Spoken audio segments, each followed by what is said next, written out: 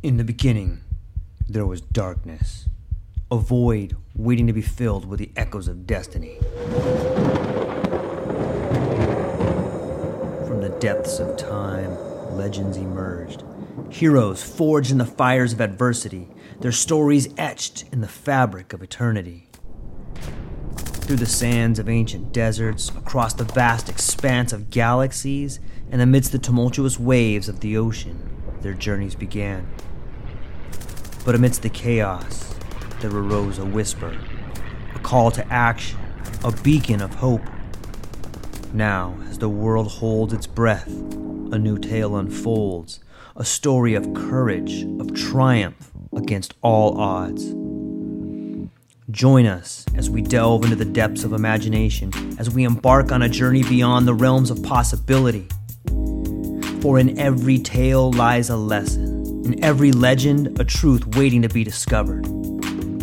This is not just a podcast. This is an odyssey, a quest for knowledge, a quest for inspiration, a quest for the very essence of what it means to be human.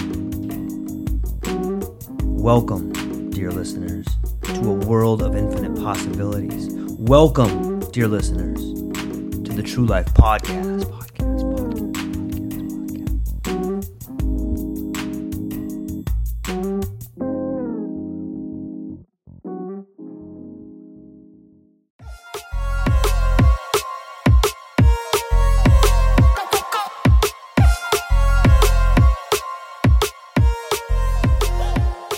Ladies and gentlemen, welcome back to the True Life Podcast. We are here with a couple of gentlemen from a new company called Entheogen Biotech, Mr. Anthony Bailey and Dr. Vangelis Mitsis. Anthony, can you tell the people a little bit about who you are and what you do? Yeah, my name is Anthony Bailey. I think it's fair to say I'm a serial entrepreneur. I started my whole venture into psilocybin with cannabis. I was in the cannabis space, involved in Jamaica. And from there, it led me to, I met my partner Vangelis in, I believe at a conference in Prague, we met. And then again in Spanibus, because he lived in Spain at the time. And he was the one who informed me. He's very good at plant extraction. But he had also explained to me that psilocybin was legal in Jamaica. So with that being said, he wanted to pretty much learn from our mistakes in the cannabis industry, where we focused on kind of breeding and production of compounds to production of the compound, like the active ingredients, so psilocin and psilocybin.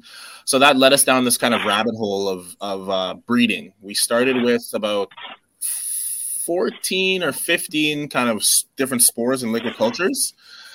And then we just started breeding different, I guess it would be adding different alkaloids and kind of chemicals to them, to the varieties of mushrooms to produce higher tryptamine contents for each kind of strain we had.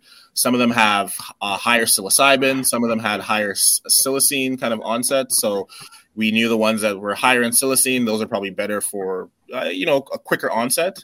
And then as well as that led us to kind of the plant extraction, because V was kind of in that world. So he was learning how to extract the psilocybin, turn it into psilocin kind of thing.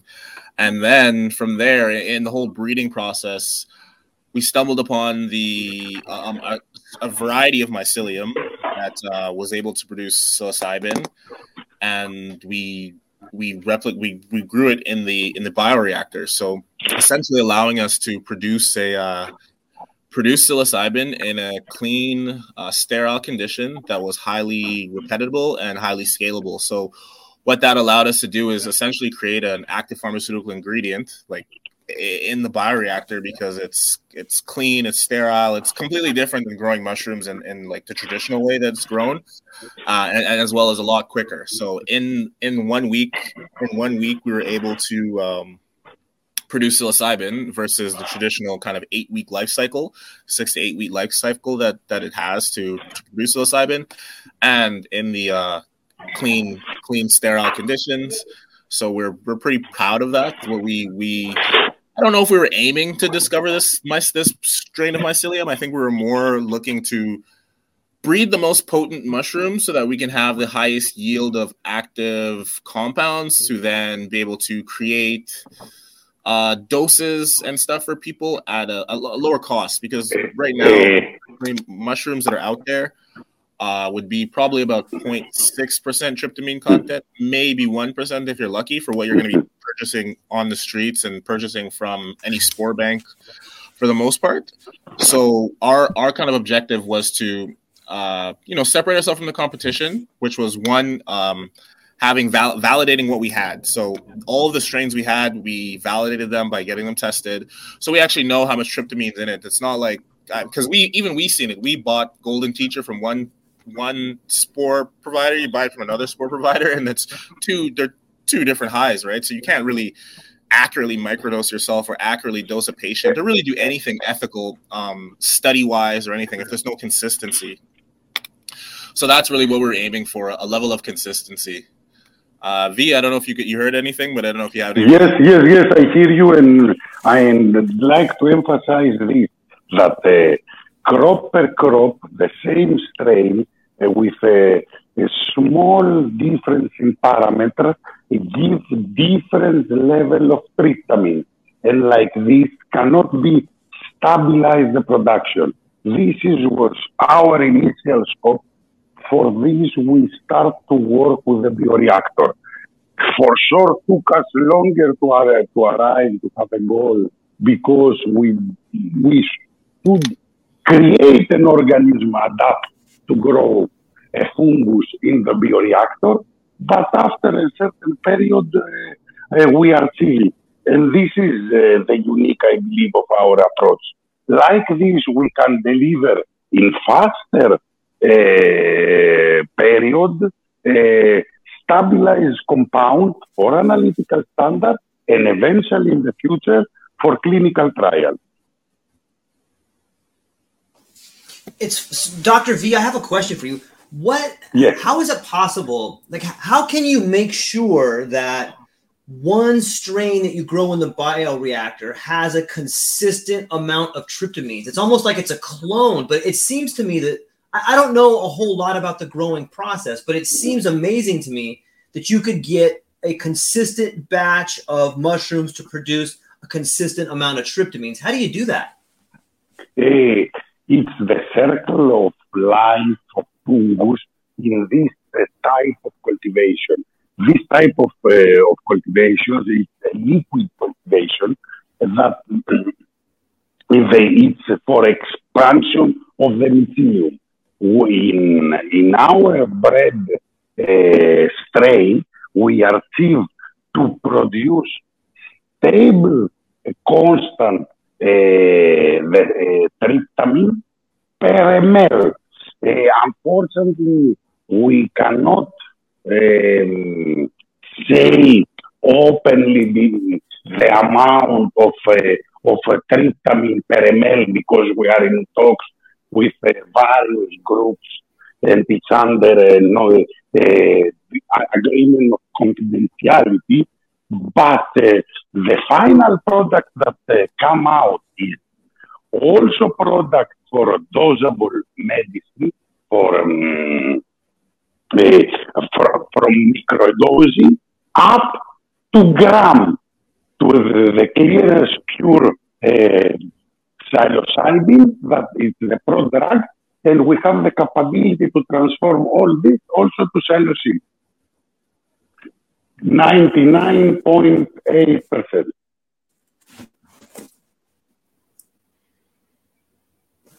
It's fascinating to think about.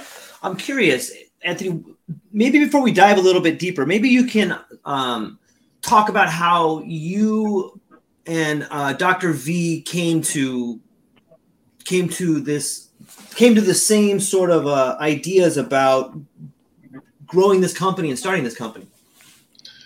I think it was kind of organic. Me and V had a pretty solid friendship before. Like, we have been in, I want to say 10 countries together across from in the world, right? Like, we've been to Israel, we went to Prague together, we went to Spain together, we went to St. Vincent together, we've been to Jamaica together, we've been to I don't know, countless countries together.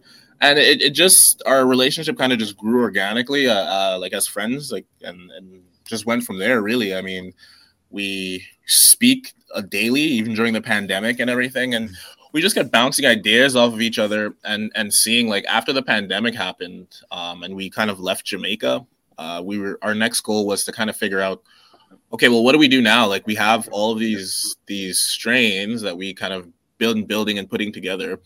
So the next step was like just learning from what we knew about cannabis. I mean, you look at the market for psilocybin, and there's no, I don't know of anybody or any company right now, or even the dispensaries in Canada that you can openly go into in the gray market, where you can go and say, hey, how much tryptamine content does this Penis Ivy have, or this Golden Teacher, or any strain in the store? They're going to BS you, right? It's kind of like, just like in the beginning with the cannabis, it was just smells good, looks good weed, you know? So it's kind of the kind of take on the mushrooms right now. And we wanted to do everything kind of data driven, because we just again, like learning from our experiences from the whole cannabis space. So we knew that there were certain things that added value, and there were certain kind of gaps that were missing in like transparency and a level of efficacy, you know, like for people who are consuming it and selling it. Like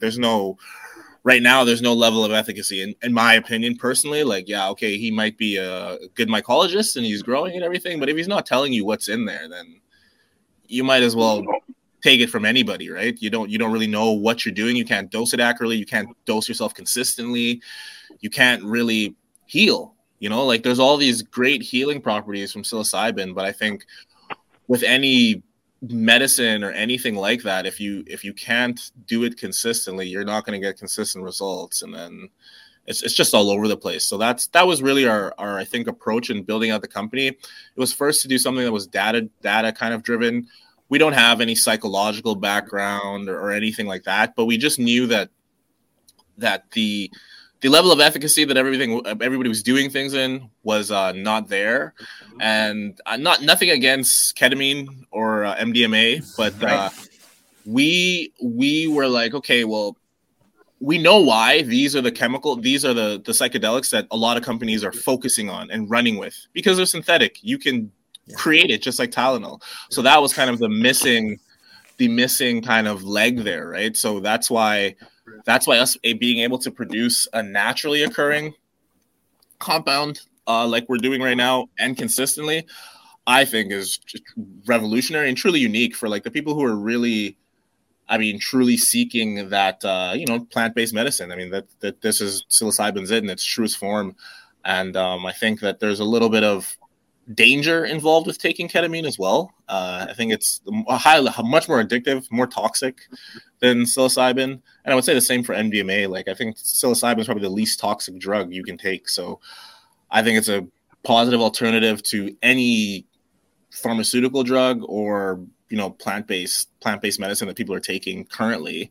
It's more mystic approach also than a recreational drug in the years. The mushroom, all the movements in the past that they tried to use mushroom, they couldn't use it as the contemporaneous drug that just nominate Anthony. Plus, I'd like to return in the talk that we have before a little bit, because we need to emphasize also the shelf-life of the compounds in the natural form, in mushroom, even dry mushroom, very good conserve. There is a certain period that are stable, the compounds.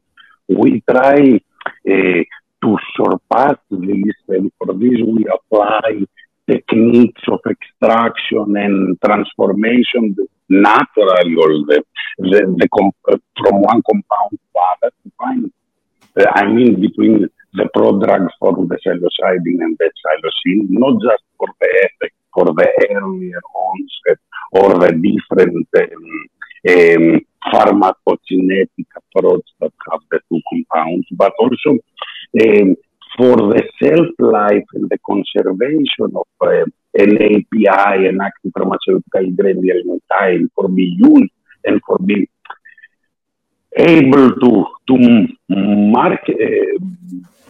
position it also in the market, because with a short and unstable shelf life, it's something, an issue. And this is one of the issues that have the natural compounds in contrast of the chemicals.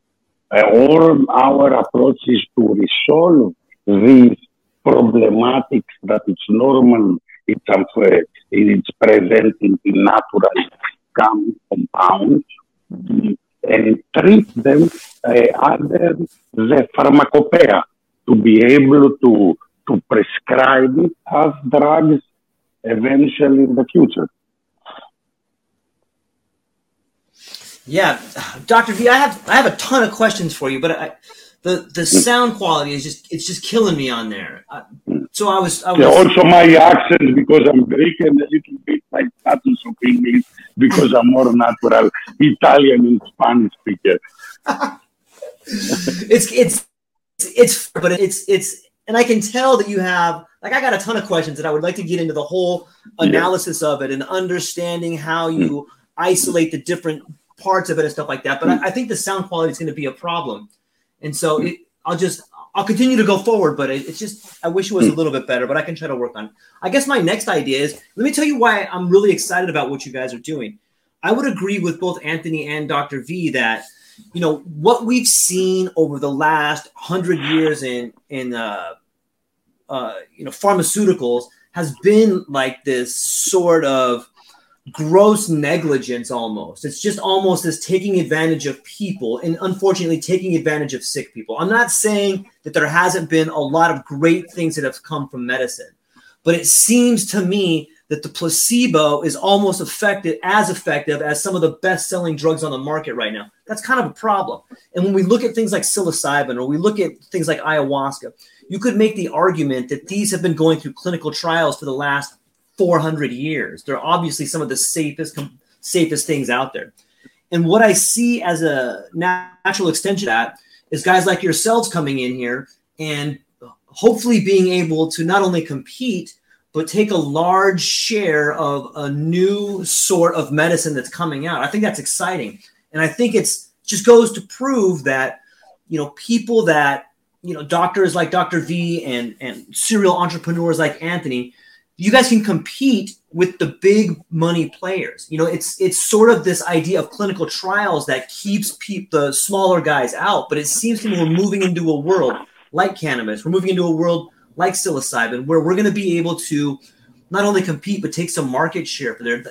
Do you guys see yourself as sort of trailblazing a way for other people to follow behind you? I think definitely we're definitely trailblazing, and I think the fact that another thing that allows us to operate and work with such high level of flexibility, and even ourselves, like if we really wanted to, and we had enough capital, we could conduct clinical trials in Jamaica. Like it's no different than selling cauliflower or broccoli. Like it's completely legal. So there's the ability to compete with, like you said, there's ability to compete with these publicly traded companies in a way that they're not doing. And I think we're thinking outside of the box. When I look at the publicly traded companies, it seems like they're all kind of chasing the same thing. Like they're not, there's not one publicly traded company. What we discovered, and just saying, okay, these are our strains of mushroom and testing them. If we can do it, I don't see why a company that's funded with hundreds of millions of dollars can't do it. We literally, V's got connections with the University of Athens and different universities around Europe. We use their NMR machines. We use their HPLC machines, paid for lab time, tested all of our stuff, and just did it as R&D. So I don't see why they can't do it as well. And are really... Oh, go ahead. I believe that with the years, we are more realistic in what we target, because we have a long experience in R&D, also from the cannabis sector. More light saying, I can say that before 10 years I was more dreamer. And it was the period also from 2018 that we act together with Anthony. that we base and we obtain a patent in cannabinoid acid, in ester, a form of cannabinoid acid, a new chemical molecule of cannabis that have miraculous results in cancer cells line and in the animal model that we tested. But we need so big fund for move on the trials that was even wrong that we invest capital and we do studies 5 years to create this molecule. In contrast, in mushrooms, having all this background and all this experience, we, as said before, we don't have psychologists in the team right now. We cannot run clinical trials, but same time we are very strong in laboratory of testing, isolate, transform the compounds from one form to the other, and be able to deliver in the market. This is the difference of the group of today, of the R&D group of the past.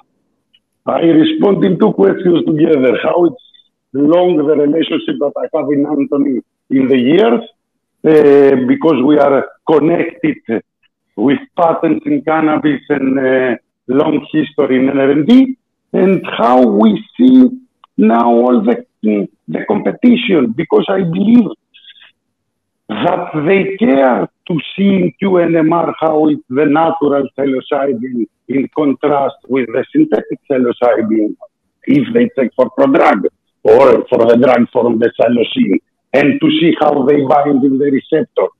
I believe even the competition, the big pharma, is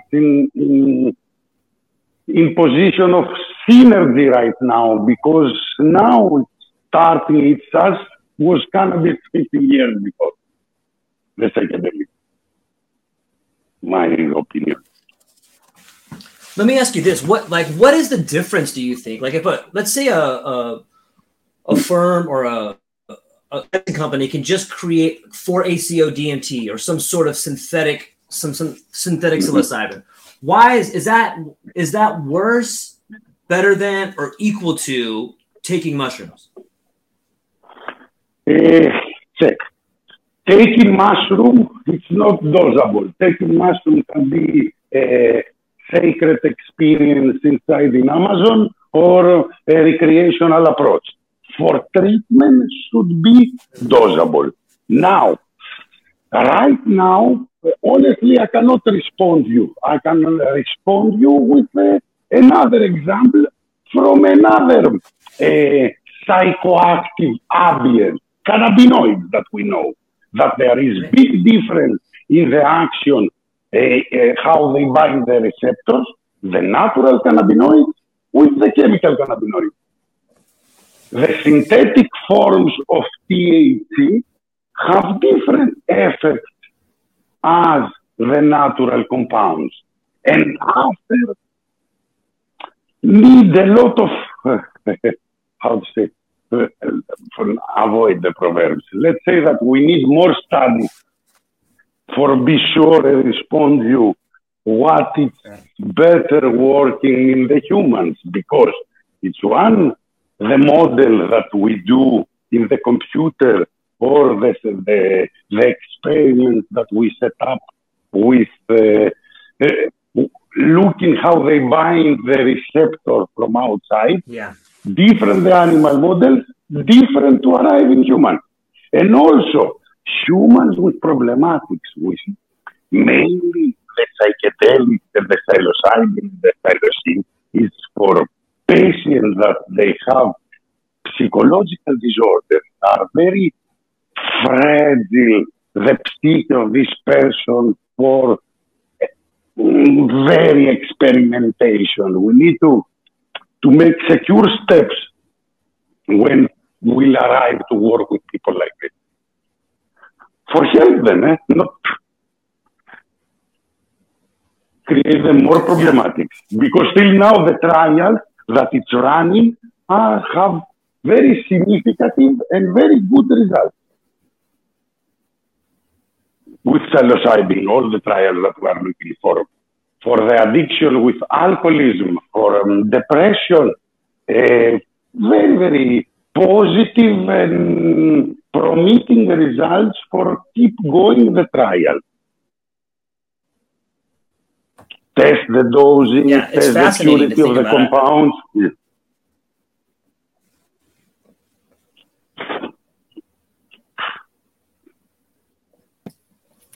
Yeah, I'm like, it seems to me like you guys have done quite a bit of research on finding different strains too. When I was reading through the bio that you guys had sent, you have a pretty deep drawer, man. You got a pretty big library of different strains. How many strains have you guys found in there, or do you have cataloged?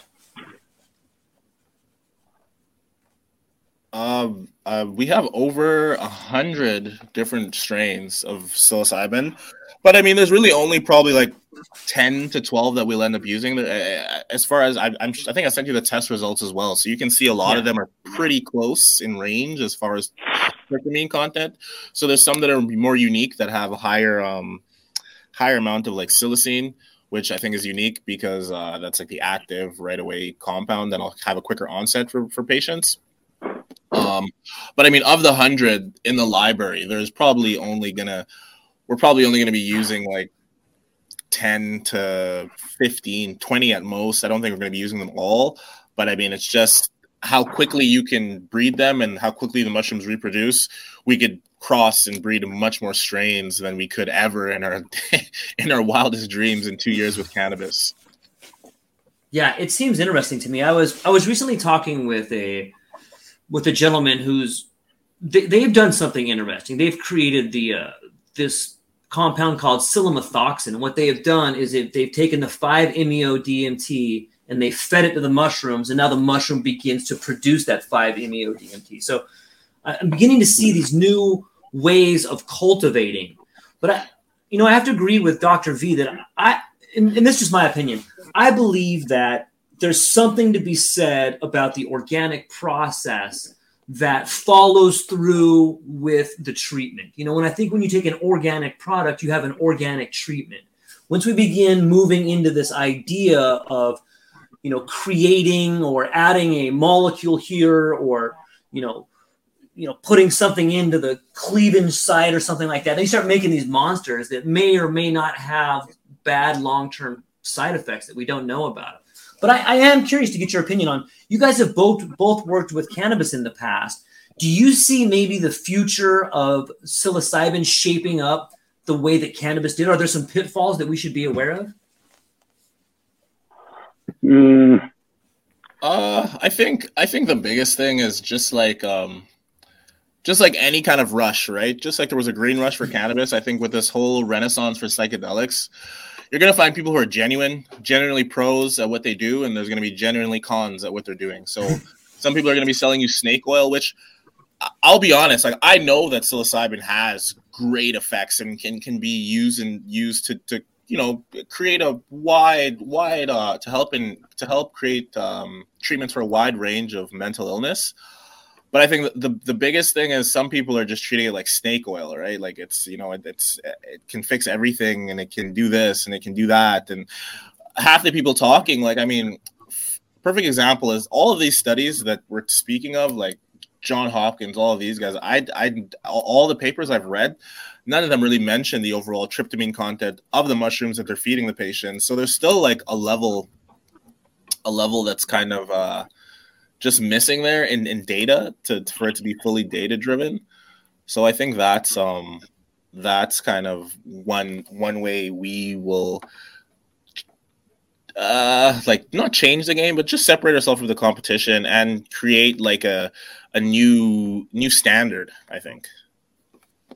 I like the idea of new standards. I think that there's ways I would like to see, and this may be a pie in the sky idea, but I think it's possible to decentralize the clinical trial process the same way we see this world of decentralization happening in money, in the same way we see this decentralized sort of government taking place. I think that the same thing can happen for clinical trials, and I think what you guys are doing can be a big part of that. There's no reason why we couldn't crowdfund a clinical trial. There's no reason why we couldn't crowdsource a clinical trial and have, you could have your say your psychologist, you could have Dr. V in Greece or Jamaica, and then you could have a team of other people throughout the world.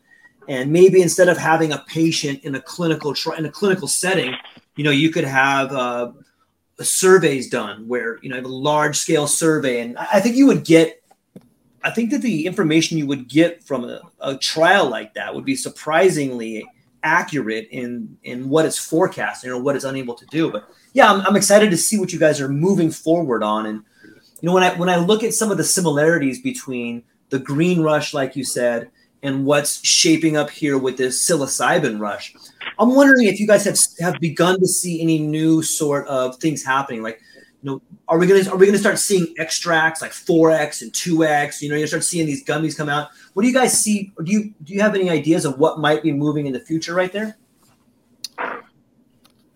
I think all the same things we saw in cannabis, right? People are going to be chasing the extracts, the concentrates, the gummy, like they're all there right now. I see vapes. Well, I haven't seen any psilocybin vapes. I'm not sure if it's possible, but I've seen DMT vapes. I've seen people try and make psilocybin edibles. There's tons of chocolates and teas and different things that you can get that are out there. But I don't know. The only thing I haven't really seen is any psilocybin suppositories, which I'm surprised. But you would think the last hype that we saw was DMT vape in the UK that impressed me. I believe that all these are also psychiatric medicine, that the abuse of these compounds can create psychosis. Need to be full. We have also workers who hear the sound. Can create psychosis if we abuse them. And also, we return again in the same problematic that had cannabis, the illegal extractions, the adulterants that they put inside, that can create, from there, start to create the problematic in the population, plus the abuse of the compound. That means this that we nominate now the DMT vape, what rest of solvent have inside, except the psychosis can create if you use it. Maybe have the same bad effect for the lungs that have a very bad vapes from China that create problems at the States the last 3 years. And we have this. Yeah, I think the biggest thing is just the unknown. But I definitely think that people are gonna push the boundaries and do everything they can do. Like I said, man, I think you're gonna be seeing every and any product you've seen come out of cannabis. I think you'll see a psychedelic product as well. And people are just testing the marketing, seeing what sticks and what doesn't really stick, because it's all pretty new. And I think there's a lot of people who want to get into the space. And there's in the US, there's all these jurisdictions where it's opening up. In Canada, it's much more. They're pretty lean back. I don't think they're really looking or doing anything. The people growing psilocybin, and that's coast to coast. Whereas the U.S., it's much more like geographic, California, Oregon, Colorado. And then you have places like Mexico, Brazil, Jamaica, Samoa, where it's just completely free-for-all, do what you want to do. So I think that it'll be interesting how I think I personally am a strong believer in Jamaica and the brand of Jamaica, and I appreciate what we can do there, and we don't have our hands tied. So it's allowed us to even get to where we are right now, because I don't think that being in Canada, we would have been able to operate the way we have been so openly and do these kind of things and make the announcements publicly and just put ourselves out in the front page of what we're doing and what we're trying to achieve and looking for collaboration and investors. I'd like to give a small example in this that you say now, Anthony, about the last work that we've done for the new way of matrices of tryptaminic compounds with the QNMR. The idea was initially from the University of Athens, but missing license of psychedelic. And like this, we collaborate with the Canada University, run the test there that the guys in Canada, they didn't know to read them, to return the fuzz in Athens, for make the presentation in the Congress. Same time now in Jamaica, we are in talks with the university, and we're going to run infinity samples and presentation and paper about psychedelic mushrooms. This capability comes with the synergy that we have here in Jamaica with the government, with the universities, plus the private sector. In this case, our company. Yeah, I think for the private sector in Jamaica too, there's big companies there like Compass and I think Berkeley's is there as well. There's Awake. There's all these retreats and things that are there right now happening. Right. So I think it's also another good position for us to be in a place like that, because what separates one retreat from the other could be purchasing from us and knowing that, you know, there's a level of consistency in what you're providing these patients or your clients who come to your retreats. So I think that'll be pretty interesting to see. And then I know Berkeley's is running, they have their studies and clinical trials. So I think it'll be nice. I think where we're positioned is in a right place to collaborate with some of these guys and, you know, show them what we had, what we have, and show them that there's a better approach to, I guess, the psilocybin that they've been giving to people and testing to people, giving people. So we can show them that everything we have is database, more ethical, transparency. So, you know, you can give this golden teachers to your patients, or you can give them the golden teacher that you don't know the tryptamine content, and you'll have no consistency. Or even pure compounds. We concentrate from the mushroom, we analyze, and we can deliver as much they want for their trial. 10 mg, 15 mg, 20 mg, depends how it's their program with their doctor. Yeah. It's not problem. Also, pro-drug, you want to administrate pro-drug and happen all the reaction in the stomach, or you want easier and quicker onset and administrate the drug. Plus, this is new. It's the first time we say it on air. The tryptamines are 4, but one is not active. And we have a variety that has high concentration. And we'd like to find a synergy because we managed to isolate it to see how it works in trials. Because can bind the receptor, can give results in the patient without the high. But honestly, without trials, we cannot respond to. Sure, we have cleaned the compound for synergy to give it to a third sort party. Yeah, so I think to V's point is what we're looking to really do is explore all. I believe V, correct me if there's wrong, but I think there's 4 major compounds in psilocybin. Yes. 2 are psychoactive, 2 are non-psychoactive.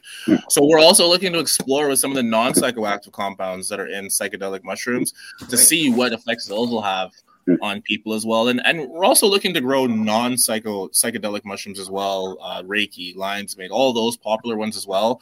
But I mean, I think right now our main focus has been on the psychedelics, just because it's just market trends, what's kind of trending right now, what's, you know, picking up traction, and so that's kind of where we're looking at that right now. But I think definitely we're going to be exploring compounds in psychedelic mushrooms, non-psychedelic mushrooms, and as well as really, like V said, we want to see what is the effect of the non-psychedelic compounds that are in these psychedelic mushrooms, right? Like, do they play a role in this whole experience that people are having? Can we give people some of these effects that they're having for psilocybin without psilocybin and psilocybin? So that's kind of our next kind of rabbit hole we want to dive into. And like you said, it's can be easily crowdfunded. We're in Jamaica. It's running surveys and stuff. I'm sure there's a lot of university kids, tourists who are coming to the island, even if they're there for a week or 2 weeks. All the data is good data. The more data we have, it's better, right? So I think the possibilities are endless as far as that goes. Yeah, I want to, since you were talking, like, first off, I'm stoked on you and Dr. V for being here. And I really enjoy listening to what you guys have planned for the future. And I am psyched on psychedelics for the future. But I think Jamaica has an incredible opportunity. And here's what I've been thinking about that I don't think anybody else is thinking about. You know, when you think about grapes and think about wine, if you want to get champagne, you can only get champagne from France. If you want to get Prosecco, it has to be Italy. If you want to get tequila, it has to be a certain region of Mexico. You know, I think that Jamaica is uniquely set up to have a certain strain of mushrooms or a certain brand of mushrooms, like champagne, like a certain grape has champagne. Like a terroir, like we want to create like a terroir here, kind of like mushrooms. And I think there is a local variety of mushrooms that grow, I think, between like Cuba, island of Hispaniola, Dominican and Haiti, and Jamaica. So there is like a local variety of mushrooms that grows there. I think we do have some of it. It's not very potent, but I definitely think there's a possibility to do that, you know, for people who want to have mushrooms that are indigenous to that region. So I think and I also think that majority of the psychedelic mushrooms are going to be more mostly found in like more tropical climates as far as that goes. I mean, there's psychedelics you can find in Oregon and stuff, but I believe that more varieties are found across like the kind of equatorial equator belt around there. So in like Central America, the Caribbean, I would imagine even like Asia must have some good ones, and in India as well. Of course. So I definitely think that's a possibility. For a liquid culture for mycologistic purpose, we have all the local varieties because we collaborate also with a local department. But honestly speaking, to emphasize with what Anthony is saying, here, yes, are psychedelic, but certainly it's not the same psychedelic as.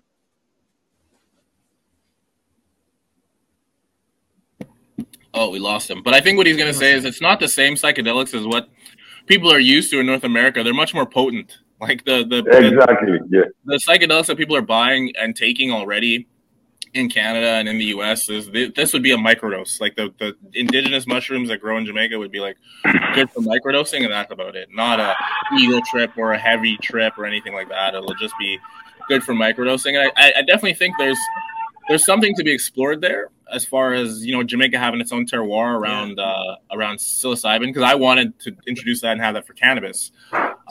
But it's a good brand. I think I don't see why not. I think there's countries that can definitely have that claim stake to it. It's just, I guess, who will be the front runner of that.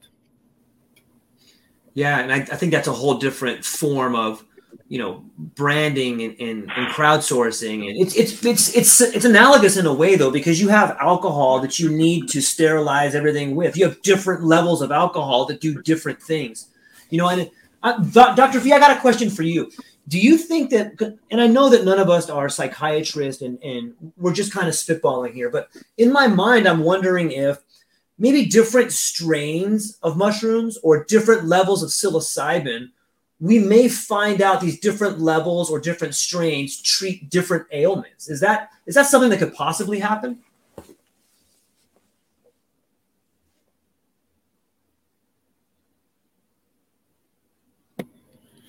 I don't know if he heard you or if he's there, but I think. What do you think, Anthony? I think for I don't know if it's different strains in particular. I think it's strictly the compound and strictly the amount of the compound the patient's taking, probably based on their illness, and maybe body weight would have something to do with it. I know, like, for a lethal dose of psilocybin, your body weight has something to do with it. As far as the medicinal purposes, I definitely I don't think the strains have much to do with it. I think it's more the compounds that are in there, and then, like I said, it could be as well as you might have a point for certain things, because of the 4 compounds that are in psilocybin, one of the 4 might be higher in a different variety than another, and maybe that non-psychoactive compound has some medicinal effects that we don't know about.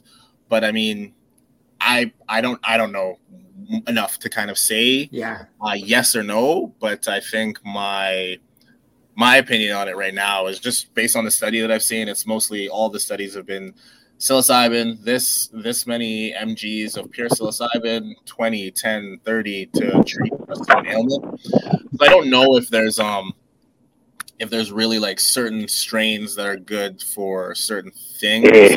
But I think it would be interesting in seeing, like I said before, the other. There is, I believe, also a relationship between the lack of data that was in the past. In the nature, there is strains that some of them have more psilocin than psilocybin, and vice versa. These have different in the effect. Some strains have longer onset.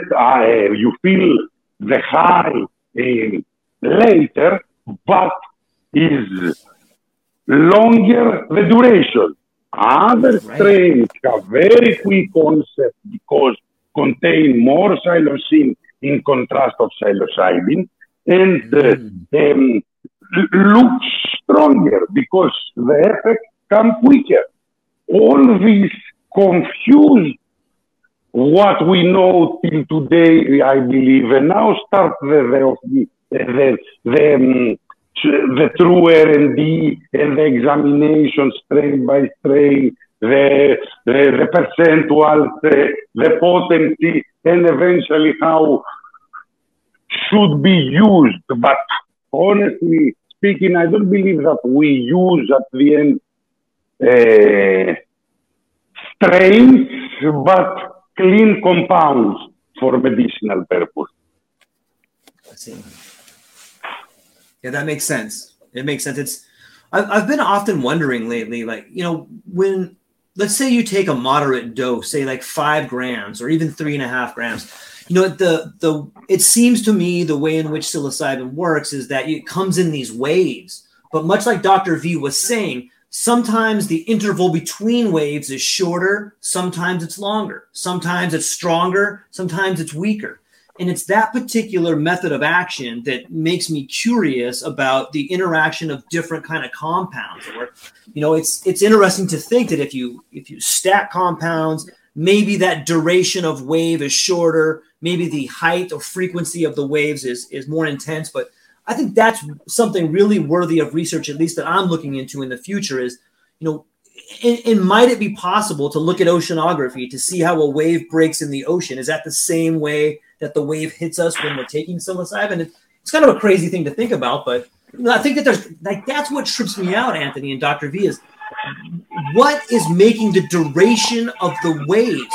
What is increasing the intensity of the waves? Because I think that has to be, if I take 4-ACO-DMT, and then I take a penis envy one day, and then I take a blue meanie another day, Trust me, it's more confusing from what you nominate. Why? Because even if you start change the nutrients in the medium, change also the same strain in potency from crop to crop.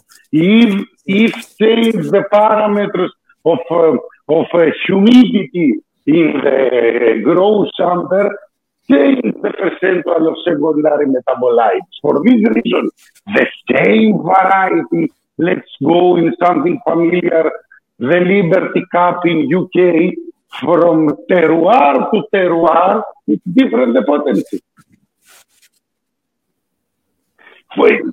It's nice for recreational purpose, all this story, all this drama. But it's not a useful tool for medicinal purpose.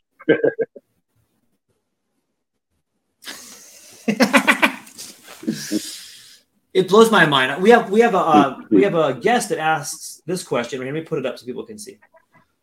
This comes from Benjamin George. MAOIs definitely impact the waves in duration. That would be the. I think that we take sometimes in ayahuasca they take an MAO inhibitor. So I guess that would be a protein that stops the waves or duration, is what he's saying. Any thoughts on that?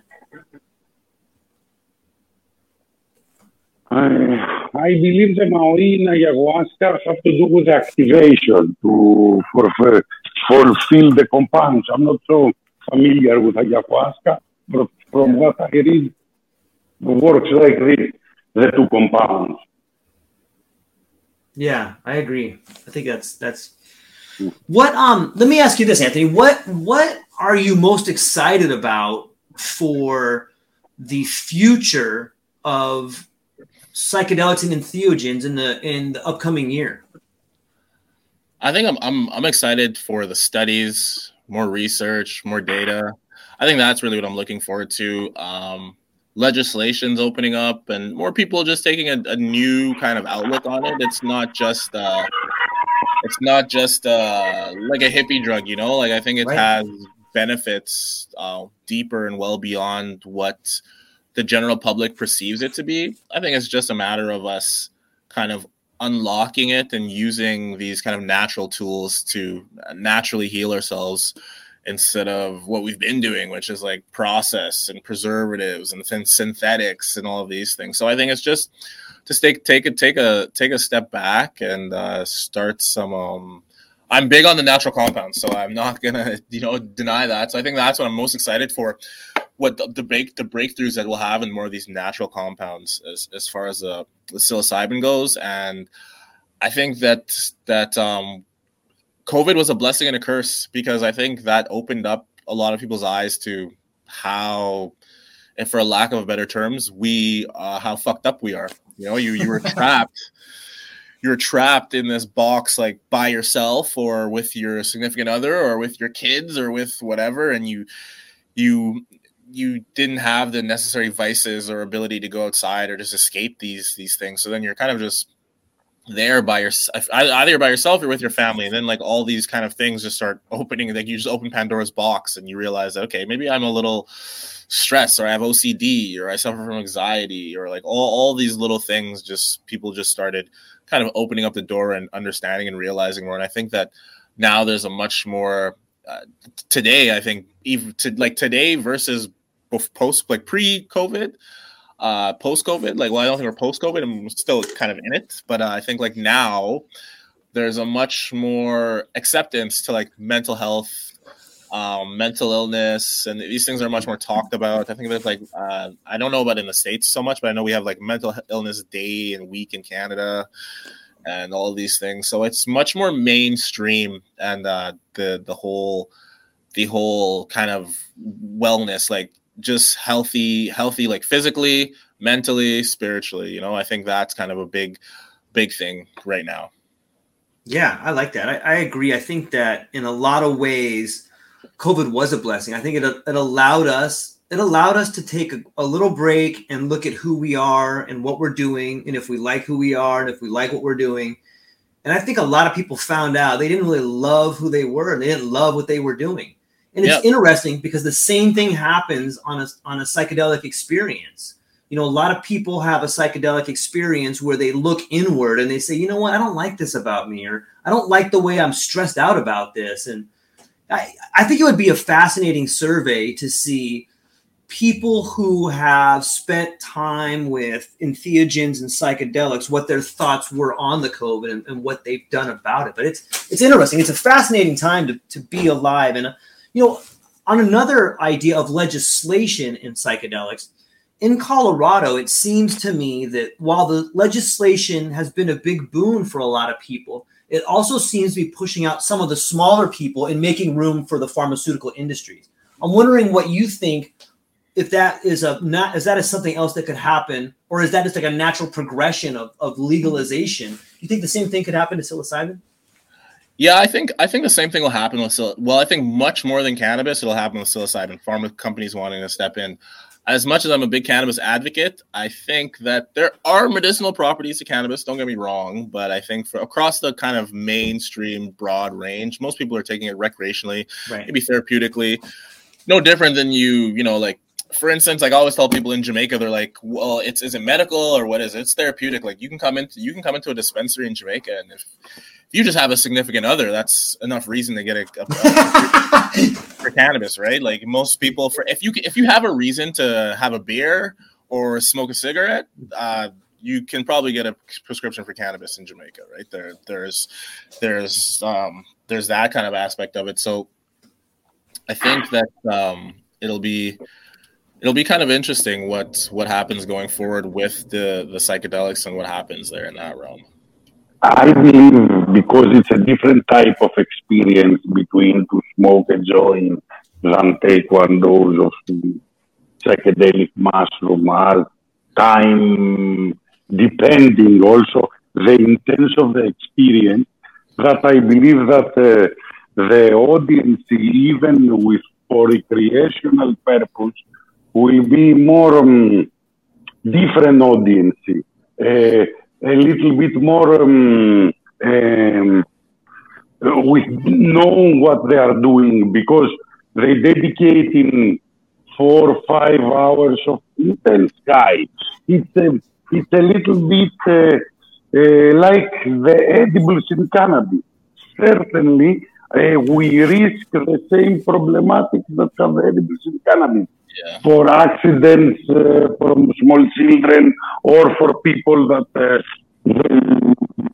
professions that they run tests and accidentally they can fail in a test in the work. Start another ethic how we need to deal and approach dispensaries with mushrooms. Yeah, and I think also too with a big difference between the psychedelics versus cannabis is there are countless studies happening around psychedelics. Like I think there's like over 100 happening currently, and maybe like 300 or 400 in the pipeline. I don't think there was ever this much interest in like actually studying cannabis, learning about it, learning all the cannabinoids and all this kind of things. There's much more institutional money going into it, government money going into it and it's more global, I think too. Whereas cannabis was kind of isolated in little pockets. You had like the guys were doing what they were doing in California. You had some guys doing it in Canada. You had some guys in Holland. Whereas like when I read about the psilocybin, it's like happening all over. There's companies in Israel. There's companies in the UK. There's companies in Netherlands. There's companies in just almost every jurisdiction, every continent. Something's happening, whether it's a company doing it or the government's looking to reform or put some studies in or looking to legalize it, or there's much more talks about it. And don't get me wrong, I think cannabis helped grandfather and have a lot of these conversations for these legislations, right? So it's like cannabis maybe paved the way a little bit to help people digest it, because I think definitely cannabis is easier pill to swallow than say, hey, like I'm gonna go take LSD. Like, you know, somebody thinks LSD, they think like, okay, like this guy is gonna be tripping forever, and whereas cannabis, okay, he smokes a joint, he just eats the whole fridge out. But LSD, you know, like I'm sure we've all heard crazy stories, and like they can all induce psychosis and they'll have like their negative side effects. But I definitely think that psilocybin, like the not even just psilocybin, but psychedelics in general, will be bigger because there's more studies conducted on it in the past, present, and I from what I can see coming in the future, there's more studies than I ever heard of in cannabis. Yeah, I think that money is a giant issue, and I've seen the way in which they're slow rolling out legislation, at least in my opinion, to maximize profits and find a way for the big pharma to kind of wrap their arms around it as a whole. And I'm wondering if, you know, in my darker moments, it seems to me that if the biggest pharmaceutical companies are unable to fully wrap the tentacles around it, I think you could see something like the 60s happen again. I think you could see a Jonestown or a Manson or some sort of reason avail itself where they shut everything down. It's sort of like, I'm going to take my ball and go home if we can't control it. You know, and I'm wondering if you guys see any sort of, you know, even if they're hypothetical, some sort of giant things playing out if things don't go a certain way, or do you see any sort of walls that could be up against? For the walls, I think definitely the governments, really. I mean, I think even for the U.S., you guys don't even have cannabis legalized there or decriminalized even on a federal level. So I think the U.S. is a big global player in kind of global relations, global things, the UN drug reforms and all of these things. So I think whatever the U.S. does, kind of the rest of the world will follow. And if they'll be watching you guys pretty closely, I think other jurisdictions and other places, and a lot of that too, like to another point is like the banking, right? That's a big thing. Right. Like, you can't grow your company without good banking legislation. Right. But right now, psilocybin is a class 1 drug. Majority of countries, their biggest capital reserves are in US dollars. There's no way they're going to bank a drug that's class 1 drug in that country and lose all their reserve money or their access to like US markets because you're starting a little psilocybin or little ketamine company or whatever you're doing, right? Like, these countries don't want to lose that relationship with the U.S. And I can strongly and firmly say that with Jamaica, they don't want to lose that relationship with the U.S. I don't think Mexico wants to lose that relationship with the U.S. I don't think Brazil, I don't think any of these countries where psilocybin is completely legal, they do not want to jeopardize the relationship with the U.S. So I think the legislation for the U.S. is a big thing in shaping what happens globally, just because of the U.S. dollar having such a grip on the global economy. Right, because it's not even to the point. It's not even about the legislation in your country. It could be completely legal in your country, but no bank wants to take your money because their reserves are all in U.S. and they just don't want to expose themselves to that level of risk, right? And you have all these, terrorist acts and anti-drug and narcotics, all these things. Like I've had my accounts closed down in Jamaica for my cannabis company several times on just I forget what they had. There's like a thing they send you, like a letter, and it's literally, that's what it is. It's like they're pretty much anti-terrorist and anti-drug or money laundering and like all these kind of things they're afraid of, right? So I think Big Pharma will do whatever they can do to like you said, it's money. Everything's about money in this day and age, it seems. So they will definitely do what they can do to prevent the growth and inhibit the growth or take control of the growth as best they can. Yeah, that seems to be the American way. You know, we, for better or for worse, they tend to. What is the quote that says, if you have a hammer, every problem looks like a nail, something like that. Yeah. Dr. V, I'm wondering as someone who has spent a lot of time, in the medical community and doing research, and I know you don't speak for all doctors, but would you say there's a positive aura around the world of psychedelics right now? I didn't hear all the question. I hear the half, sorry. The signal, it wasn't good. Can you repeat, please? Sure. So I know you don't speak for all the doctors, but do you think that maybe for some of your colleagues, what do you think is there a positive outlook for psychedelics in the future? I believe that need time to mature. Right now, we are in the first steps that some institutions with some universities, they are interested to compute studies and they start to compute studies. It's like the very, very first years in cannabis. We need to mature, all of us, from this process, and because certainly it's a solution for various problematics of big part of mental pathologies, I believe that my colleague is going to follow. But it's discuss of time. If you press it, I believe it's not the right approach. Need studies, more studies, and more R&D. I believe that in mushrooms we are in... Say it again. Oh, no, please, go ahead. No. I was saying that now it's time. All the companies are pioneers, even the companies with a synthetic approach, even us and other companies that are trying to work with natural compounds. Now we rediscover what the shaman worked with our ancestors thousands of years. Yeah, I agree. I'm wondering about this, Dr. B. It seems to me that there are real risks for people who have mental illness and psychedelics. But there's a whole nother class of people that may use psychedelics in a responsible way for other sort of problems.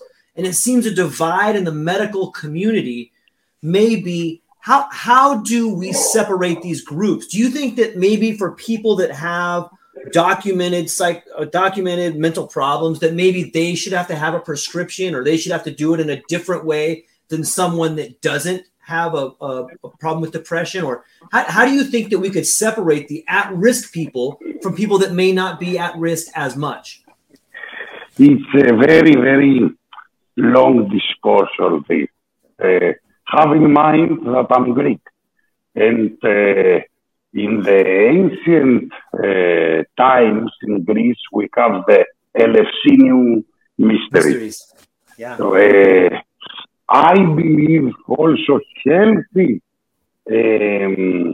citizens need once per time, once in lifetime, to have a psychedelic experience, because you start to reevaluate different your ego, or but with a true word of ego, not the ego of Moda, this that say the ancient Greek for ego, yourself, your inner self, and the relationship that you have with the others around you, and your position in the community and in the planet.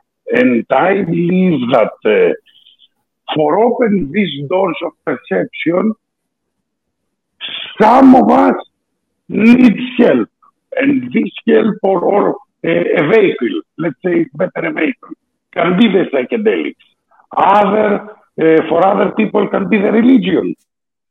Every individual is different. But I believe my approach, how I raise the friends that I have in school and in the university, I'm from this type of person that we believe in psychedelics, in the how they can contribute in the society. But it needs a lot of ethics for giving it in the society. It's a big tool. Even the secret of the Eleusinian mysteries, only the sacerdote know about the lysergic acid and how to do the process. And it was a big scandal once that it's huge, the secret, and Alcibiades, as a politician, used it in a symposium in Athens. When some of these stories, it's a good example to follow today.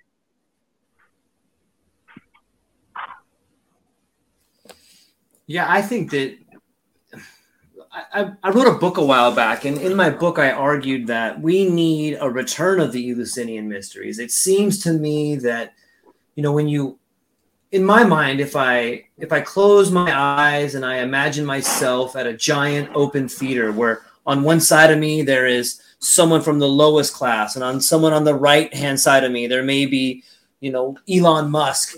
And together we're watching the birth and death of Persephone and Demeter, and all of a sudden the daughter's gone. And, we as a group collectively take in something that is a real tragedy. It's like we as a group experience that tragedy together, and then we come through that tragedy together. And it's almost a type of language that is beyond words, because we can experience something together.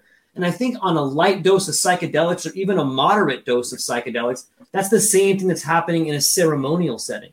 And that's kind of where a lot of healing is done. When we together are going through tragedies and solving those tragedies, that is the great equalizer in life, because it doesn't matter your race, your religion, your age, your stature. Hey, we did this together.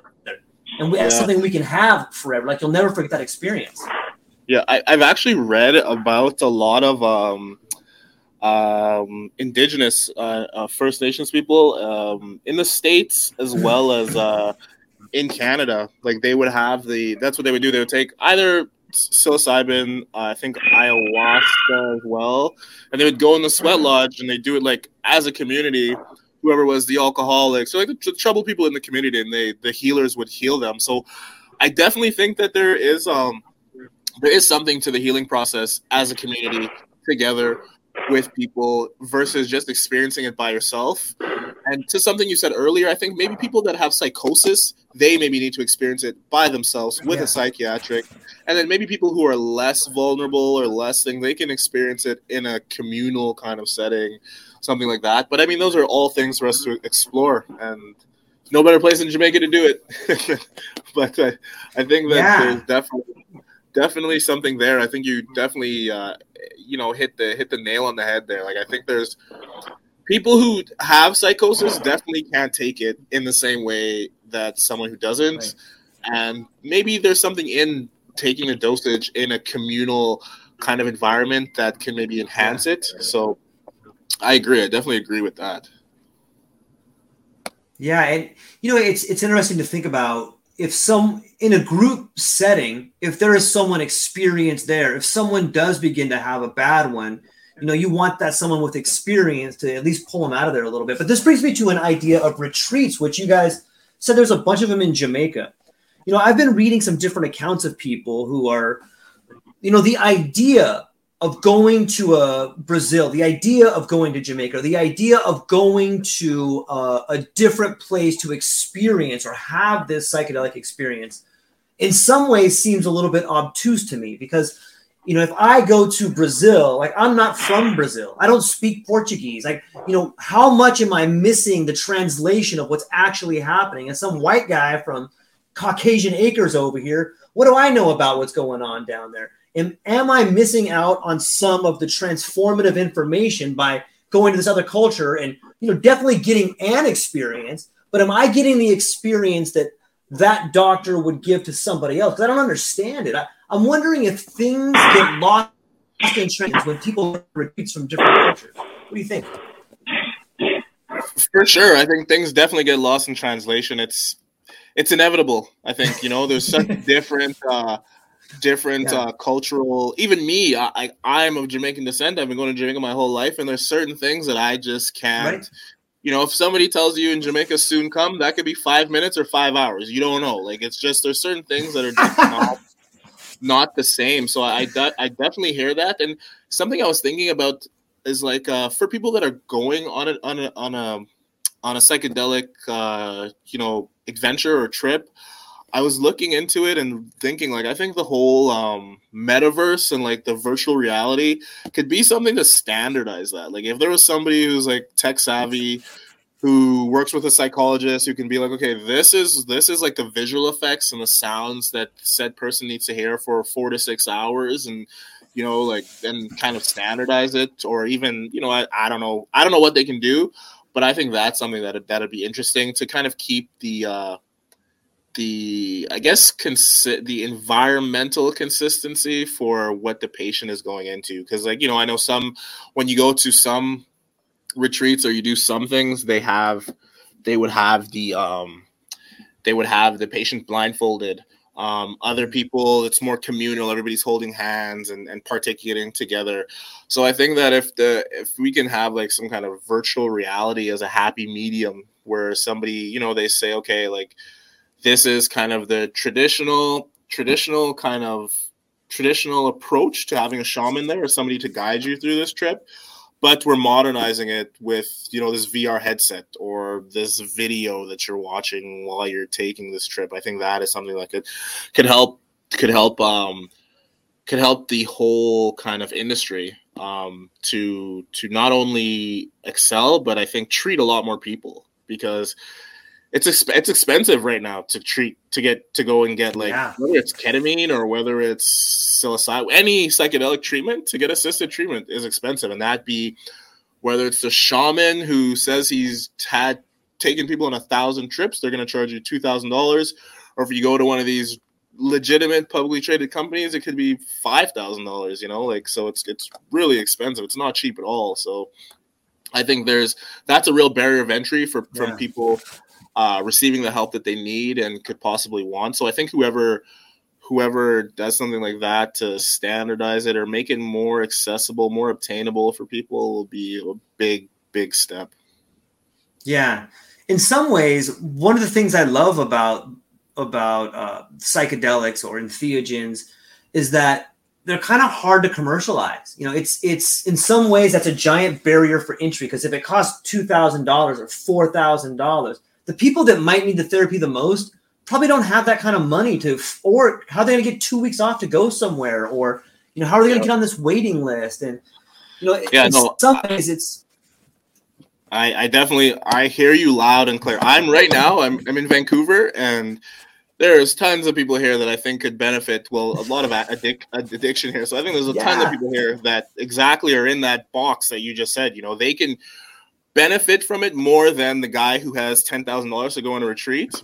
Probably light years more than that guy, but they're never going to have $1, $2, $3, $4, $5,000 put aside to go and get help and go and get treatment. So yeah, I think that's it's true. It's a barrier of entry. Yeah, and I think, but you know, with barriers of entries come shortcuts sometimes, and shortcuts aren't always good. But I think that this does pave the way for, you know, small. And I think that this is one of the things that's happening is that people are trying to figure out the legislative branch as far as licensing. And this gets us back into the people that may have, you know, serious mental illness. Like that person should probably go see a therapist before they do any kind of psychedelic. However, if me, let's say me or you or somebody we know has been working with entheogens for 20 years, 25 years, and you have a friend at work that you've known for 5 years, and you know that this person just lost somebody. I think that, you know, having the access to psychedelics and allowing an individual who may not be a doctor but has worked with a substance for quite some time, that person may not be a doctor, but they could definitely be a facilitator or a trip sitter, and they could probably get really good results with someone in their family, someone they care about, or a friend of a friend that they care about. And I think that that's kind of the great democratization of medicine coming. And I think entheogens are kind of showing us that. What's your take on maybe the experienced user helping out people in their direct circle? I think that's the only way. That's the only way to for majority of people to kind of get access to a guided trip, right? Like, because who's going to pay $5,000, $3,000 to go and sit down with a psychologist who you don't know, you don't trust, you maybe don't even want to open up to this person, right? Right. So I think that, yeah, definitely if you have somebody who's a part of your network and a part of your circle of people that can help you indulge on one of these trips, I think that the trip suits you, that's probably your best bet. Your best bet right now. I think there's going to be no majority of the people who need the help can't afford it. So that's really their only option, right? It's either that or reading Reddit posts forever trying to find somebody to help you. So I think, yeah, and even it's hard in general for people to come and say, hey, like, you know, like I'm like, I don't know what's wrong, but something's wrong. Like I'm feeling really sad, or I'm feeling a little like, you know, suicidal, or I'm just like, I have like this intense level of anxiety that I sweat every time I go to, I don't know, public speaking or something like that. Like, you know, like I just think a lot of people think back to what we spoke about earlier. A lot of people wear like a mask, right? Like you have this mask on that you portray yourself to society. So it's kind of, I think society looks at mental health as a weakness, right? So people are scared to admit their weakness and their vulnerabilities. And I think that's also another big hurdle, right? Like, is once the general population has a different outlook and mindset on it, then maybe more people will come forward, right? There's so many. I mean, I'm an ex-athlete, and I got to meet yesterday. Oh man, Corey Helsher, I believe that's his name. He's a hockey player. He's a goalie who won the silver medal, and he suffered. He was like the first NHL player to admit that he was suicidal, and like came out, had an article out, and he had this article, and he told us it had like 3 million hits on it, like a LeBron James kind of article, and he's just a regular NHL keeper. He's not like the best one out there, like Wayne Gretzky of hockey, right? But I think that people were so it touched and reached so many people because he wasn't alone. I'm sure there's tons of athletes. He's supposed to be this tough hockey player. He's supposed to be this tough football player that are suffering inside. But because you're the tough guy, you're on your NHL team. Another guy I know, Riley Cotier, he's a NHL player, and I've spoken to him various times, and he was like an enforcer. So he's literally, his job is to go out there and bang you up, beat you up, and that's it. And he's had, I think, tremendous benefits from psychedelics and cannabis as well. And I think just for them to open up and tell people what they're suffering from and what they're dealing with, it's hard for all of these guys, whether it be football, hockey, basketball, golf, tennis. These guys are under tremendous pressure. Yeah. And, every day you miss a shot, you've got 20 million people on Twitter and Instagram just tearing you to shreds, right? And not everybody, not like a regular person's never going to have to deal with that. If you you can see it right now. If you have an adolescent kid who has to deal with, peer pressures and bullies and stuff online, some of them don't know how to deal with that. And then they turn to being depressed. They turn to suicide. They turn to all of these kind of negative things because they don't want to, I guess, I don't know what they don't want to do, but my thought process is the fear of going and seeking help, right, is kind of the big thing.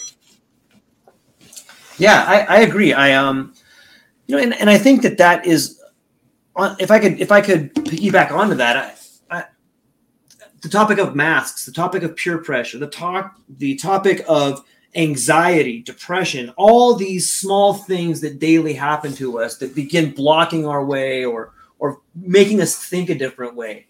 It seems to me that a lot of the profound effects that come from psychedelics are the ideas of you seeing yourself in a different way. Hopefully that's a more honest way. Hopefully that's a different outlook or a different understanding of who you are. But that's what leads you to solve your own problems. It seems to me that one thing that's so profound about psychedelics is the understanding that comes with it. And it takes time to process. Like if you have a big trip and you go, you know what? I probably shouldn't kick my cat. I don't think he likes that. It makes me feel a little good. First of all, I don't kick my cat, but I think people have this understanding like, oh God, I don't know why I was doing that. What the hell is wrong with me? Why would I do that? But it's maybe it's this lifetime of being put into a world where we're forced to go to work for 10 hours. Maybe it's this education system where we're not really taught about real history, but we're taught about someone's idea of history. Maybe all this psychosis and all this mental illness and all this depression and all these societal ailments have just been the world stacking up on us for 10, 15, 20 years. And if you look at it, seems that psychosis for people begin to really establish themselves in the teenage years. And think about how much repression has gone through. By the time you're a teenager, man, you've put up with a lot of crap, especially if you came from a broken home or, if you had one parent that was maybe an alcoholic or, it just seems to me that psychedelics, and I'm not a psychologist like that, but it seems that psychedelics tend to put us in a position where we see ourselves as part of nature. And I'm curious, like, what is your take on the idea of that spiritual nature? It seems that I'm not a particularly religious person, but it seems that psychedelics have a spiritual component to it. And that spiritual component helps relieve a lot of the stress, whether you're a enforcer in hockey or whether you're George, the UPS driver, or you're Anthony, the serial entrepreneur. What is your take with the relationship between spirituality and psychedelics? Yeah, I think there's definitely like a spiritual kind of element there because it allows you to, I guess, step back and kind of see things from like a broad view. It's almost like, how could I say? It's like, it's almost like if you were like playing like Grand Theft Auto and you're seeing everything around you in like third person view, like you're away from the situation. You can see everything. You kind of know what's going on. You can slowly kind of break it down. Depending on how much mushrooms you take, like the things are more intensified, and that'll be just simply from looking at like a glass of water. You feel like you can see the molecules in it. Yeah, you can see the H2O like actually there. You can see these elements.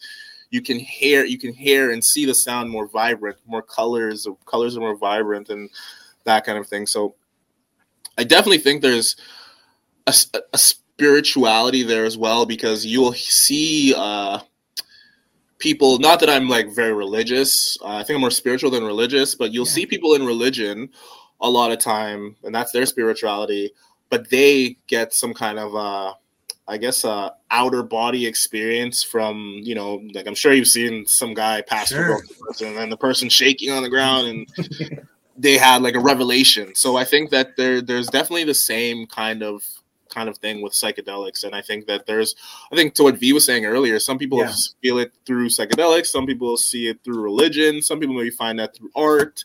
It just really, I guess, is finding your kind of your way to I guess find and seek enlightenment, I guess would be the right term to say. Yeah, I think that's really what it is. So whatever brings people that sense of enlightenment, and that's what it is for some people. It's psilocybin. Like I can't remember exactly, but there's like a Buddhist statue, and it's in the Royal Museum in Ontario, in Toronto, and it's crazy that he has like all these things, like he has like all these like different articles on him.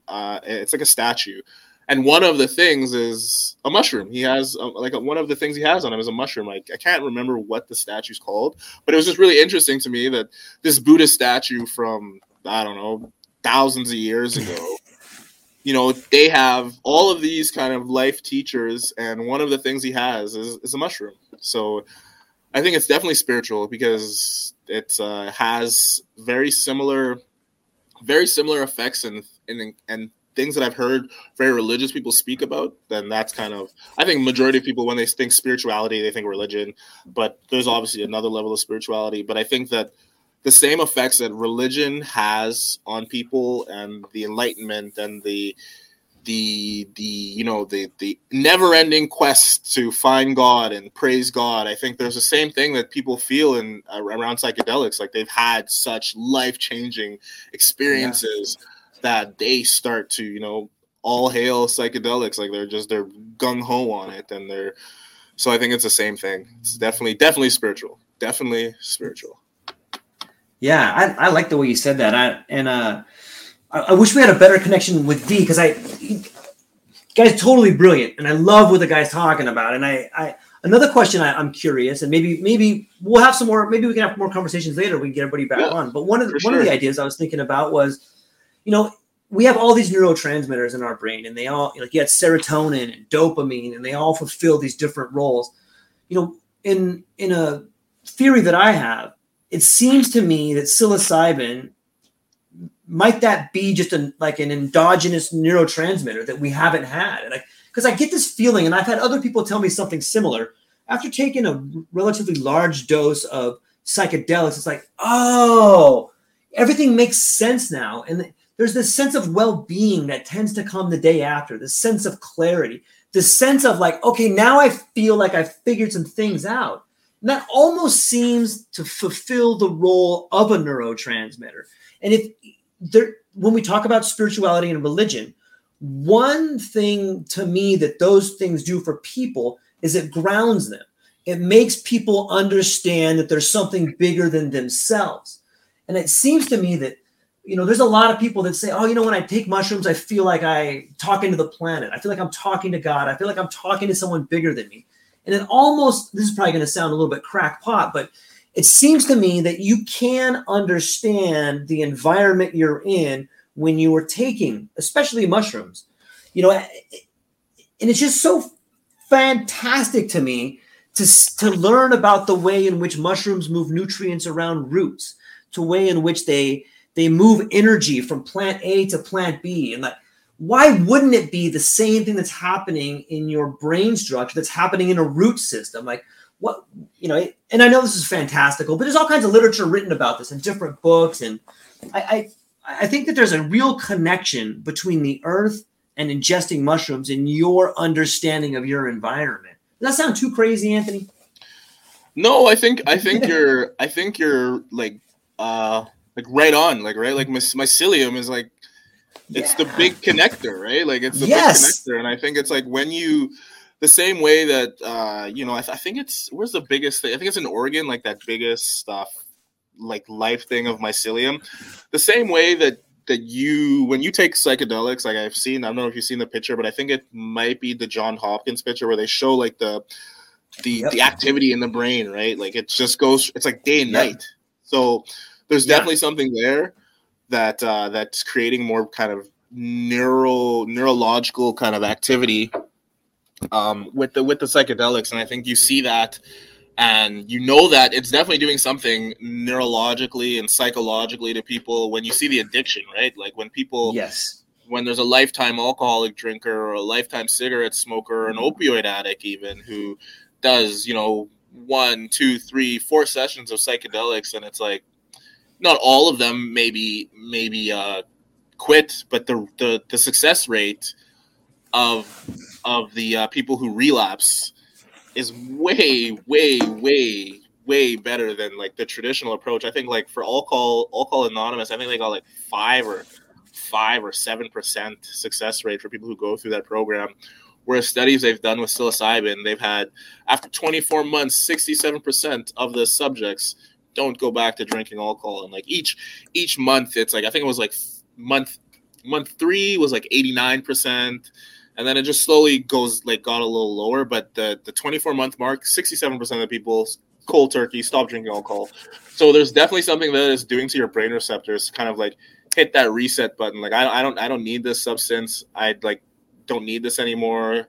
It's doing something. It's either resetting your brain or reprogramming your brain, or just doing something to give you that spiritual enlightenment to take a step back and really see what you're doing to yourself, you know, like So I pulled a look at it. I don't know. So this is going to be this way, I think. Yeah, that's the exact picture. That's the one. So you can see like it's day and night, like after I think, and I believe it's from psilocybin, that one, and the brain activity and connectivity is crazy. I mean, you don't have to be. I think any 10-year-old kid can explain like these two pictures. Well, one has a lot more lines than the other, and you don't. It doesn't take much to know. Like, okay, well, this is definitely doing something. Right. Yeah, and it you know, if we were just spitballing here, like how much more thoughts do you think you're having in one? Are you having more in you know, in the one with all the connections, or are you having, you know, more thoughts with the least connections? You know, it seems to me that, you know, that's where the idea of synesthesia comes, when you're starting to process visual information in Broca's area. You're starting to process, you know, sounds in the visual cortex, and like what comes of that. Like, talk about imagination, talk about reinventing the world in a way that is original. Like, how can you create a better environment unless you begin to have different types of thoughts? And in some ways, I think that's exactly what's happening. And maybe I can ask you this: you've been all around the world. You've seen different cultures. You've played in different parts of the world. Is there something similar about the ideas of psychedelics in all the parts of the world that you've been to?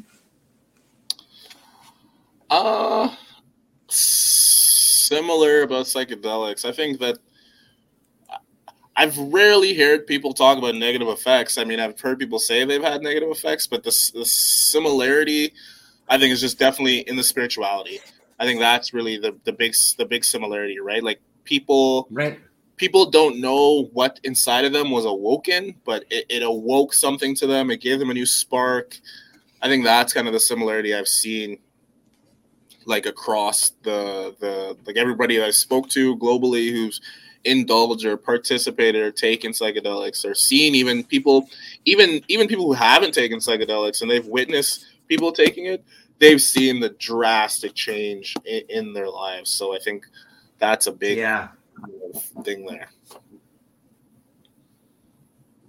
Yeah, I think that, you know, it definitely has a an ability to reach across borders, and it has an ability to reach across cultures, and an ability to reach across, different sort of small-mindedness that people can hang on to, and develops an environment where people can grow and think and be free from a lot of constraints. And I think that's a big part of it, is just the constraints that most people are under. When we look at our lifestyle today, you wake up at 5, you make breakfast for your kids, or maybe people work out and they go to work, and then they, by the time they get home, some people are so burned out that, they don't even have time to spend with their family. And, it's, what kind of a life is that? And I think that the beginning to experiment with psychedelics is the beginning of you starting your own journey, figuring out, hey, what do I want to be? What do I want to do? What am I happy about? But reevaluating. Yeah, I'm having an absolute yes. Yeah, please. Reevaluating what's important to you,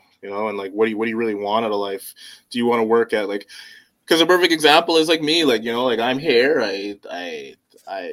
I could get a traditional kind of job and like make my mom happy, get all the bills paid on time and everything, but I'm just driven to, I want to live my own dream. I don't want to live somebody else's dream. And I think that's something that psychedelics kind of helped me realize. And I think everybody wants to live their own dream. Don't get me wrong. Sure. But I think it's one thing to say it, and then another thing to manifest it and like take the necessary steps and willing to take the leap forward. And I think that's what a lot of people kind of just have to do. And I think a good way for psychedelics for people, I think, will be microdosing. For a lot of people who are not hip to it, not privy to it, I think don't go with your buddy who's been taking it forever and take 7 grams or 14 grams with him, because you'll never want to do it again. And you might even induce psychosis, right? So I think just for anybody, I would say start small, start low, and gradually go from there. Yeah, James Fadiman wrote a great book called The Psychedelic Explorer's Guide. I'll put it in the show notes because people can go, and he actually did a really good survey from that book where you read the book and it just told you about microdosing, and then it offered you a website where you could go and plug in, hey, I'm taking, an 1/8 of a gram every 3rd day. Here's what I found about it. Or some people are taking smaller doses. Some people are taking a little bit bigger doses. Some do it every day. But he broke it down onto his website, and you can see like this character arc of people's lives changing. And I think it's a great way for people who are curious to start. Maybe start by reading something. Maybe start by looking at what you want in your life or keeping a journal. But once you begin microdosing, I think the lights begin to kind of pop on for you. And you start to see a little bit, maybe a filter gets moved across your eyes and things become a little bit more clear. So I would agree that microdosing is a great way to begin your journey if it's something that you are curious about. And let me be clear, neither Anthony nor I are advocating for people to go out and do any sort of psychedelics or something like that. But if you want to do it and you want to investigate it, there's a right way to do it and a wrong way to do it. The wrong way is to jump in and, hit up the strip club with 7 grams and just tear it up. Like, you definitely don't want to do that. Yeah. But, there's no shame in grabbing a book and going online and doing some research and figuring out what's right for you. So treat it like swimming. If you can't swim, you're not going to want to jump into the ocean. That's a great analogy. Yeah. You don't want to. You want to go maybe into the kiddie pool and go from there. Where you're like knee high, and to take it from there. I don't think that. And I think that's what a lot of people do, right? They just want. I just want to find the shortcut, and I just want to get clarity on everything.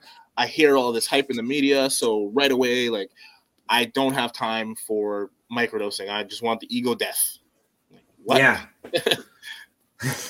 So that's, I think, and that's like, and it's just, I think just educating people over time, and that's kind of the big kind of missing key thing with the psilocybin. I think a lot of data is missing. People need to be educated. There's a lot of he say, she say. There's no real proof behind it, or nobody really knows. So there's still a lot to go. I think we're still in the infancy stage, and it's hard to go and tell people do this or do that or what to do. And so that's why, like I said, for us, we just focused on what we know, and that's like making like from the cannabis, we just transferred over, making compounds, pure compounds that people can dose accurately, ethically, and it's like there's just full level of transparency. So that's what we kind of wanted to bring to the industry, and grow with the industry and create a new standard. I think I don't see why you should microdose and not know the tryptamine content. Okay, you're taking 0.1 of this golden teacher. Tryptamine content is 0.7 or 0.8%. It seems pretty simple to me. Or you're microdosing Penis Envy, and that one is 1.3%, and you're taking 0.1, or you're taking less than 0.1 because you want your dose to be the same as what you're taking with the golden teacher. Yeah, I can't underscore that enough, Anthony. And I'm so stoked to talk to you and Dr. V. Like, in the world of microdosing, it's majority of guys like me that are like, okay, I'm going to take a quarter of this cap. What about this cap in this stem? The stem probably has a lot less than this cap over here, but just because it's the same size doesn't mean it's the same tryptamine content. I could be getting double the dose in this thing over here. So how do you manage what you don't measure? Like you should really have to work with the ideas that Anthony and Dr. V are beginning to standardize like that. Like, why wouldn't it be the similar amount? Like, how else can you manage what you don't measure? Yeah, and the other thing too is, like, I think is it niacin? There's like a filler that they put in a lot of the microdosing. So if you take too much of the niacin, maybe not for me, but if you have a little less melanin in your skin, you'll turn bloodshot red. Like, I've seen people totally take too much and they just start turning red, like they have an allergic reaction, an overdose to it. So it's even that, like, why can't it be complemented, like your microdose be complemented with other mushrooms ground up in there, like lion's mane and these kind of mushrooms as well, or just something that's not going to be toxic to you? Like, why does it have to be, like, why are there always these shortcuts, even in cannabis? Like, to V's point earlier with the vaporizers, a lot of people are taking the vapes and they're cutting it with these different oils and stuff, giving kids popcorn lungs and different artificial flavorings and all these things. I think that's the biggest thing. It's just capitalism. There's no level there's no efficacy. There's no efficacy in what you're doing. Your only thing is profits, right? So if your only thing is profits right away, then you shouldn't be maybe making psilocybin for people. You shouldn't open up a dispensary or anything like that, selling psilocybin or growing psilocybin or producing it for anybody. If your only aspiration is profits. Don't get me wrong, we're all in business to make money, but I'm putting people before profits here. Like, I'm trying to just usher in a new era, right? Where people are like, okay, like when they go to buy your microdose from somebody, they're going to be, okay, well, they're more educated. What's the tryptamine content of what's in there? And if you can't tell that person, that consumer, then I would hope they would go and buy from another guy or somebody who can actually tell them what's in there, or just some level of standardization. It just seems a little bit too wild west, and I think that can have a lot of negative effects on the industry in this kind of infancy stage, right? Like, if the right politician's kid goes out and takes psilocybin and gets wrecked, it'll never be legal in one country or a jurisdiction or a state or a province or somewhere, right? It just takes one bad apple to ruin it for everybody. Right.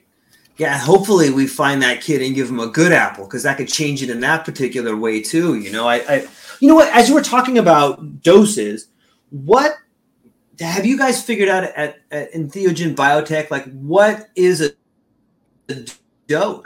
Is it a standard dose, or have you guys figured out the dosing regimen? Is it does it come in a liquid? I know you guys have an NDA, you can't talk about it, but is it a liquid in a drop? So we have liquid forms of psilocybin and psilocine that we've isolated.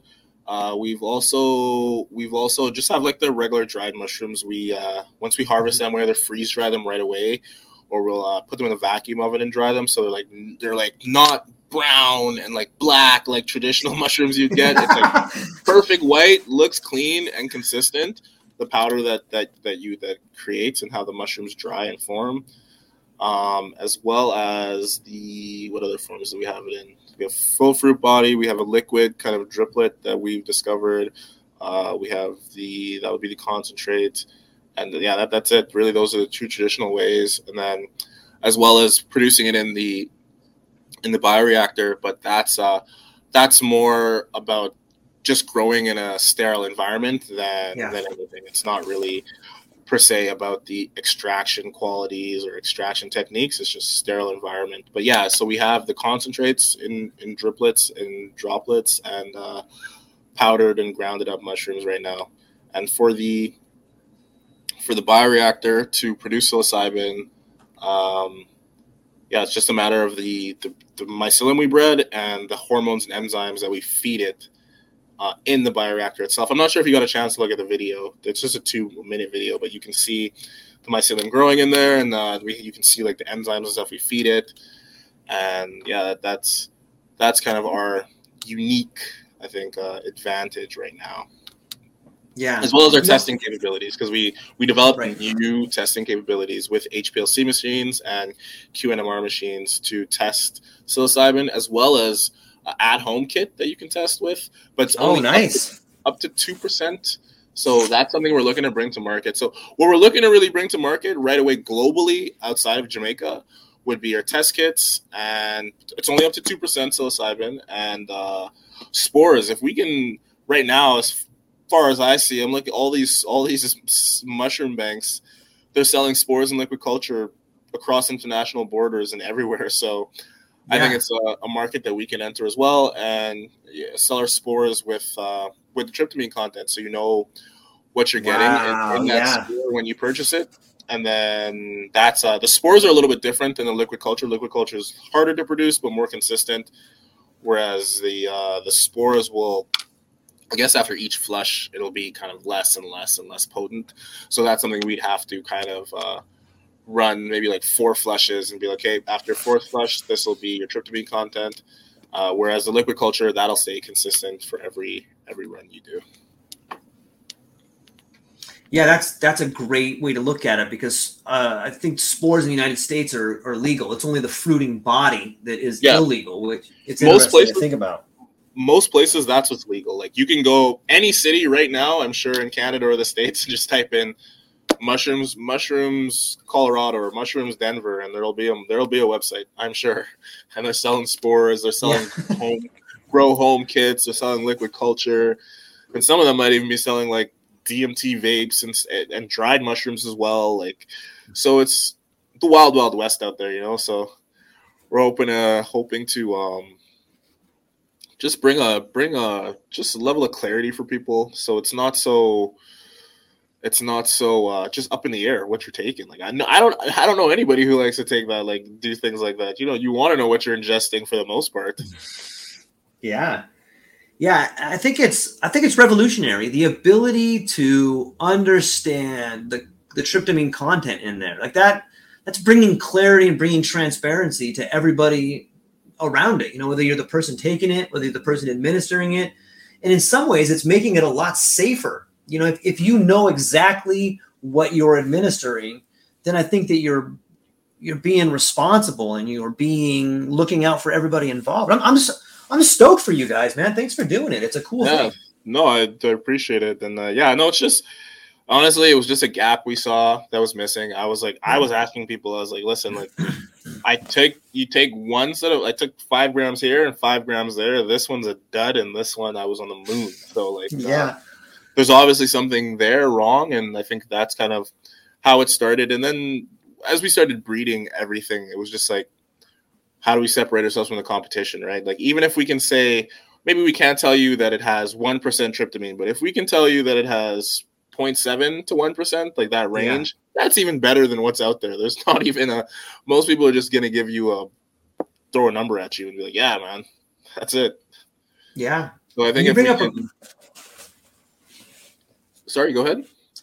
Yeah. And if, you know, like you had brought up, you know, if someone's buying, let's say you buy from a certain guy, and 1 month you get, you know, albino penis envies here, and okay, I should take about 3 grams of this. And then, you know, next week you get another one, but that comes from another flush. That could be a complete different, even though it's the same sort of, it's different, man. The content has gone way down. That's a great point. Yeah. So you'll need more, or you're going to need So it's just hard to, I think it's just education. People don't know about it. Yeah. I think they're not privy to it. They're not hip to it. So I think just like with cannabis, more and more people know. You'll get more and more people asking questions, more and more people asking, "Oh, is this an indica or a hybrid?" And then like you'll get people going to mushroom dispensaries and be like, "Oh, like how much psilocybin is in this?" Because like I want the onset to be in 15 minutes or 20 minutes versus an hour. Yeah. So I think it's just a matter of educating people, letting them. I don't even think most people know like how many compounds are in mushrooms, or know like what psilocybin is versus psilocybin, and like just little things like that. They just know. I just want to get ripped. Yeah, it's a great point. Anthony, as we're getting close to landing the plane here, man, have we? Is there anything else that we should cover that we haven't covered? No, I mean we've been talking a lot about a bunch of different things. I don't know. I mean, we're like Entheogen Biotech. We're here in Jamaica. We're a Canadian company, subsidiary, Canadian company with a Jamaican subsidiary where we do our operations. And we're wide open for collaborations, investments, and partnerships. And we're looking to collaborate and keep growing and make a difference. I think that's the biggest thing. Like for me, you may not know, but like my big thing for my cannabis company was people before profits, and I wanted to be like you're American, so like the Dunkin' Donuts. Like I wanted to have that national national approach. Like like I think when you're in America and you think, or if you're in Canada and you think, I want coffee, you're going to Tim Hortons. If you're in America and you want coffee, you're thinking Dunkin' Donuts. If you're in Jamaica and you ask for a cold beer, they're going to bring you a Red Stripe. So like, I want that to be the same principle, like for my cannabis company and for my psilocybin company. Like, when a person wants a spliff or a joint, they're going to look for my cannabis company, which is called Herbs, which stands for Health, Education, and Research of Botanical Sciences. And for the mushroom thing side of it, we decided to go with the name. Entheogen Biotech is like our kind of R&D kind of name. As far as commercializing and taking to market, and what we're going to be selling microdosing and full doses to consumers in Jamaica, is that company. We're going to call it Positive Mojo. So like + Mojo. Yeah. That's it. And and then our slogan is, it's unique. V is actually the one who found it. So Junju is it's mold. It's like a colloquial term in Jamaica for mold. So like our slogan is going to be Junju equals Positive Mojo. So, and that's it. And yeah, man. I love it. Yeah. It's V. He was the one who looked it up. He's like, because like I was saying before, we went to St. Vincent. My mom's from there, and they call mushrooms, because mushrooms in general in the Caribbean have a negative connotation. They don't eat them per se, like culturally. Like I said, Junju is like the word for mushrooms, and it's mold. That's what it means, mildew. In my mom's country, they call them Jumbi umbrellas, which Jumbi is a ghost and an umbrella, So it's like they have negative connotations, right? Like it's mold, it's a ghost. It's like people don't want to take mushrooms because of the effects that it has on people, right? They know about it, and so I think that there's a little bit of a cultural barrier there for us. But I think it's just educating people, getting them hip to it. And Jamaica is a pretty trendy place. They follow trends and follow what's happening in the outside world.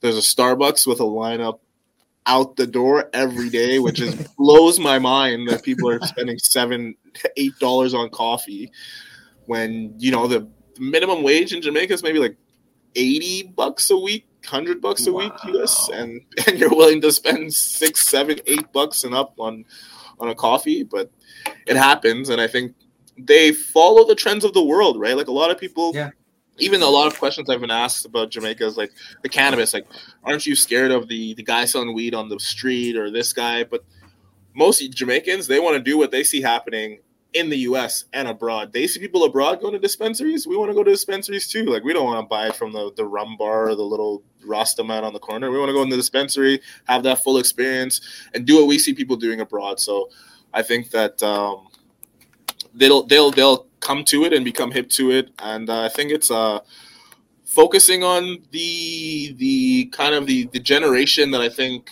is most affected by mental health and mental illness, or kind of everybody who's on social media. So the young kids, right? Like anywhere from university kids all the way to like, let's say like 18, 19, to like 35 is kind of where we're looking to kind of change their minds in Jamaica and get them hipped and turned on to it. I think anybody who's maybe 50 and over, they're not going to be taking mushrooms, but maybe of Jamaican descent. Don't get me wrong. I think people in North America are more educated, hip, privy to it, but it's slowly coming. And yeah, man, I look forward to everything that's to come. And yeah, I don't know. I think I said a lot. I've been talking a lot, but yeah, that's awesome. It's good. I think you have an opportunity to take Jamaica from a place that maybe has been following trends to become a trendsetter. You know, and I love the idea of people first. It's something that I think runs deep through the psychedelic community.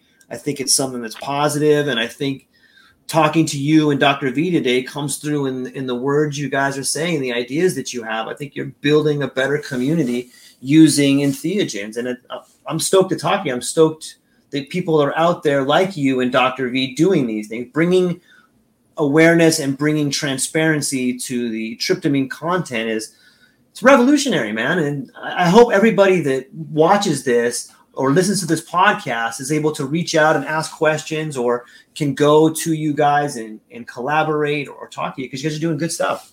Thanks, man. I appreciate that. And yeah, anybody who wants to reach out, feel free. Well, general questions, collaborations, we're wide open. And I think I look forward to what we're going to be able to do in Jamaica. It's revolutionary. It's going to be changing it from I think right now I would say like it's medical tourism around the retreats and stuff like that, to being just full on medical. Like, you know, like we're respected in a medical aspect for producing psilocybin of said quality with said standards and, you know, certain things. And I don't see why it can't happen. There's already been Canadian companies who exported psilocybin from Jamaica to Canada for their studies or whatever they're trying to do.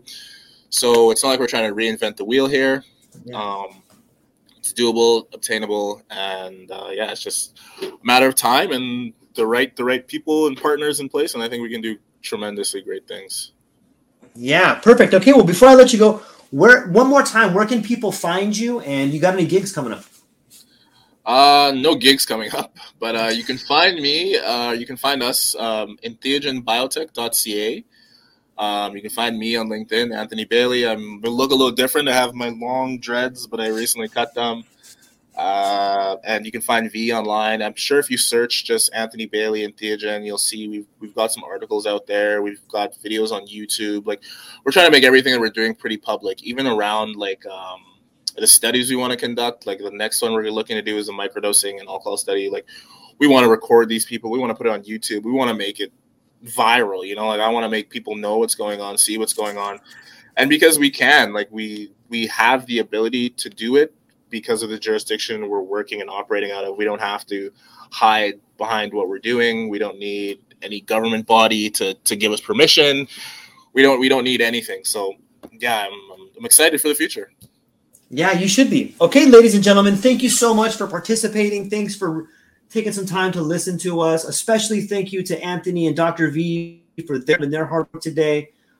This podcast is an absolute blast. I had a great time talking to you guys. And that's all we got for today, ladies and gentlemen.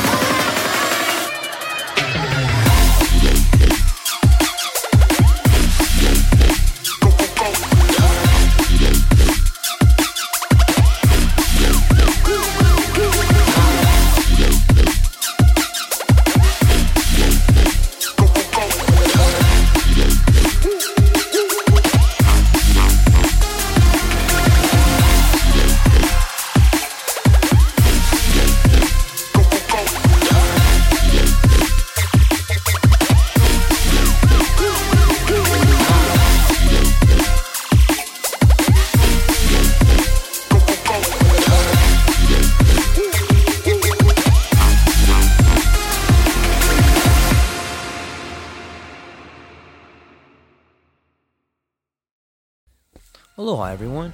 Thanks for taking a moment to hang out with me in the True Life Podcast. I truly appreciate it. If you're taking some time to listen to this, whether it's your first podcast with me or you've been with me the whole way, I truly want to say thank you from the bottom of my heart.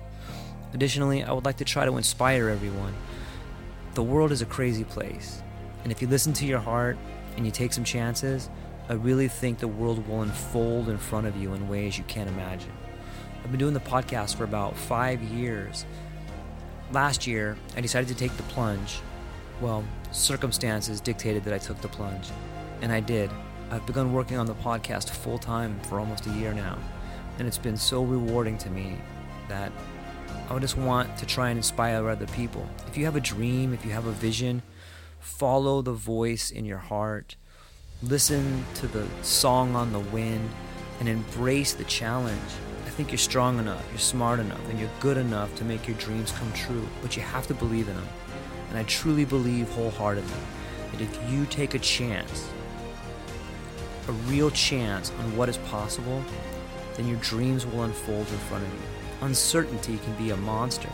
It can be something that we run away from. But much like fear, if you stand in front of it, it's not that big of a problem. I know everyone listening to this has a dream and a vision, and I hope you all conquer it. And I want you to know it's possible. Take baby steps and move towards it, and you will get closer to it. Your relationships will be better. Your life will be better. And you know what? You deserve it. You're an amazing person. If you get a moment, go down to the show notes. If you can, support the show. Thank you so much for being here. Now let's get to it.